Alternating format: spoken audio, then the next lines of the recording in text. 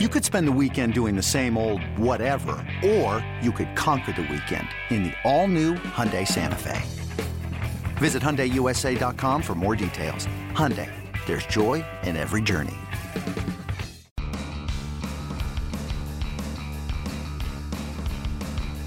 You're listening to MLB.com Extras, brought to you by MLB.tv. It's baseball everywhere. Hey everyone, Tim McMaster here along with MLB.com Blue Jays reporter Gregor Chisholm. Tough weekend for the Jays. They dropped 2 of 3 at home to the Red Sox. They'll only get one more shot at Boston. That's at the end of the season. So they exit that series 2 games back in the division. They are still tied for the lead as far as the wild card goes in the American League. So by no means is it a panic situation for the Blue Jays, but some concern because they haven't been playing their best baseball over the last couple of weeks. They lose Friday night, Gregor. They come back, they win Saturday's game in a nice, hard-fought 3-2, well-played baseball game. And then Sunday, I think, was finally what maybe people thought the series would be, just an absolute slugfest. Neither pitcher went very far into it. And for Aaron Sanchez, part of the reason for that is a blister on the hand. Kind of update us on that and where he is, and is that blister going to be a long-term concern? Yeah, I mean, it's something that has been bothering him for most of the season. It kind of comes and goes. That's the issue, and it's kind of unpredictable. And, for the most part, it's been kind of a little bit more of a hot spot, kind of sore spot than an actual blister. But there have been a couple occasions this year where it's gotten a little bit worse. And I think you saw a little bit of that in the Boston series where it became a little bit more problematic. I don't think it's a huge concern. I think the fact is that the Jays are probably going to look to skip his next start anyways. I would be surprised if he pitches on the upcoming West Coast road trip, at least in the early portion of that against the Angels. That's just a way to continue to monitor his innings and workload. So I think he's going to get a natural rest anyways, and then by the time his next outing will come around, he should be over it. But certainly it's not the type of thing you want to be dealing with this at this time of year, and the fact that it happened in the series finale against Boston kind of makes things a little bit worse because he wasn't able to really go to his curveball very often because of that, and the Red Sox teed off on him early and often. It was unfortunate timing for everyone involved. The big blow late in that game was delivered by David Ortiz. No surprise there. 3-run homer to put the Red Sox in front to stay. And I just got to bring this up with you, Gregor, because before the series on Friday night, David Ortiz honored, and he's kind of been making the tour and obviously in each city getting little gifts. And I'm fine with that. But on Sunday, I believe, late in the game after his last at-bat, he flew out, and he got a kind of a cheer from the crowd there, like a send-off, I guess, which I don't know. Maybe I'm old-fashioned. I don't think so, but I just don't get it. I mean, this guy's been killing you as a baseball team for over a decade and dominating the division and being a great player for a rival. I don't get the cheering. I get the gifts before the series starts, but I don't get the send-off cheer. Yeah, it was a little bit weird. There's no question about that, and I think some of the Red Sox fans who were in attendance were the most vocal of that, and understandably so. But there were Blue Jays fans in the mix for that as well, and it was an awkward weekend, kind of all around for all of that. I mean, even starting the series off, honoring the guy and giving him gifts, even that I find a little bit strange. Even though I know it's become a traditional thing for a lot of the big names when they exit the league, but at this time of year, there's just a strange feeling because you're coming into the most biggest series of the year, and you're honoring a guy who's obviously done a lot of damage against your team over the years. It was kind of an interesting and awkward situation all around, and the Blue Jays, this isn't the last to see of David Ortiz as well, because that pivotal, what could be a pivotal series at the end of the year at Fenway Park will also be Ortiz's last regular season game. So there's plenty of Ortiz send-off to come as well, although that will obviously be in front of his hometown crowd. Now it's on to the Rays as the Rays come to Toronto. A big series, and you would think, hey, this is the last place Tampa Bay Rays coming to town, and they've lost 6 of their last 8 besides. But this season, they've been really tough on the Blue Jays. The Blue Jays just 7-9 against Tampa Bay, and Francisco Liriano gets the start in Game 1. Not the ideal guy you'd want out there to start another series. What has it been about the Rays that they've kind of had the Blue Jays number this season?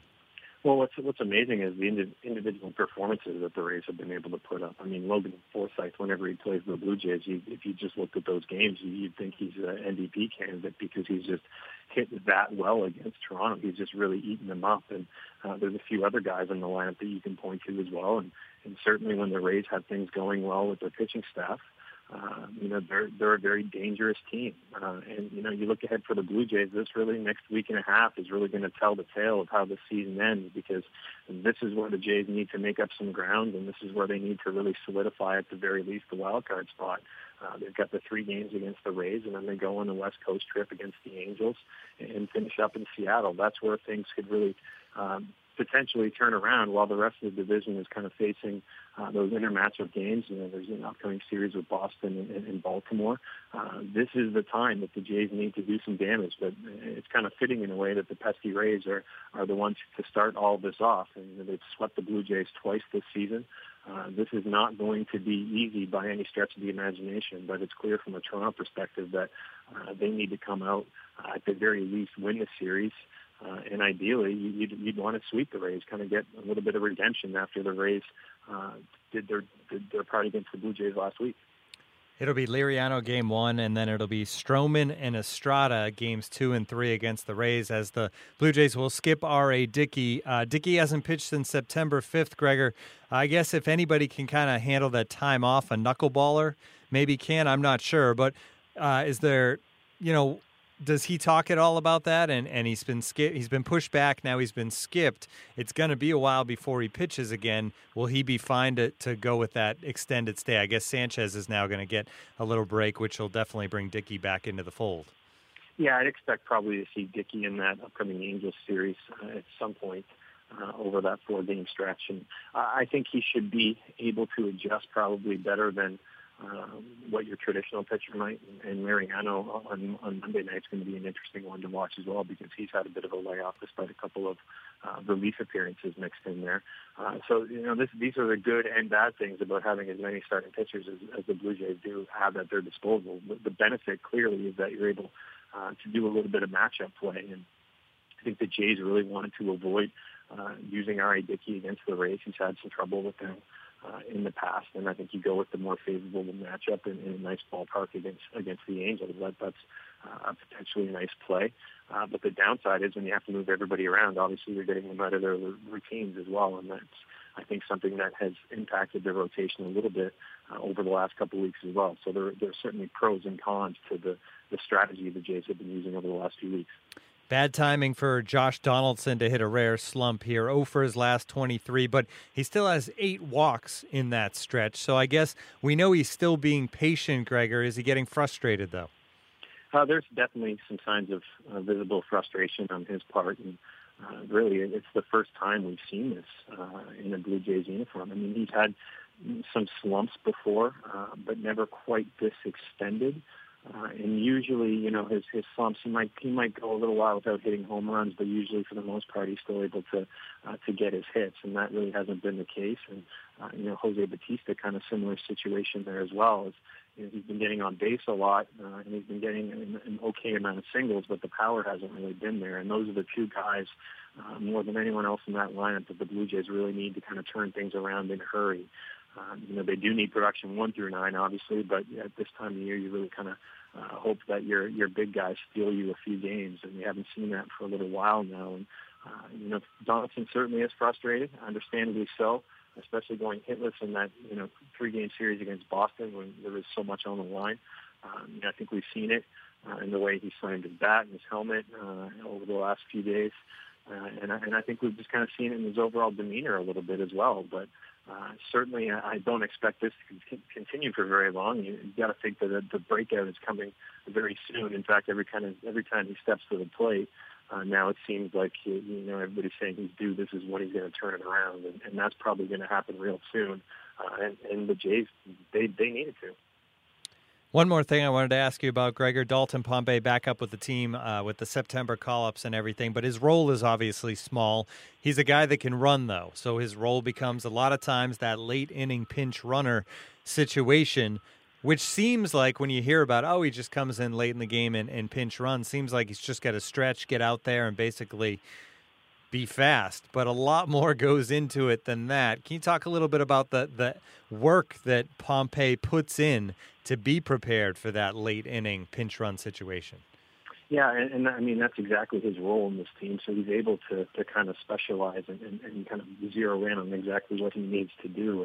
And there is a lot of preparation that goes into it, and a lot of that's done with first base coach Tim Leeper, and they're looking at everything from tendencies on the pitchers that they're about to face, the time to the plate, how often they're using a slide step, so if he's going with a little bit of a higher leg kick, and trying to really pin down the tendencies so it becomes a little bit less of a guessing game, and you're going with something that you think might be a little bit more predictable.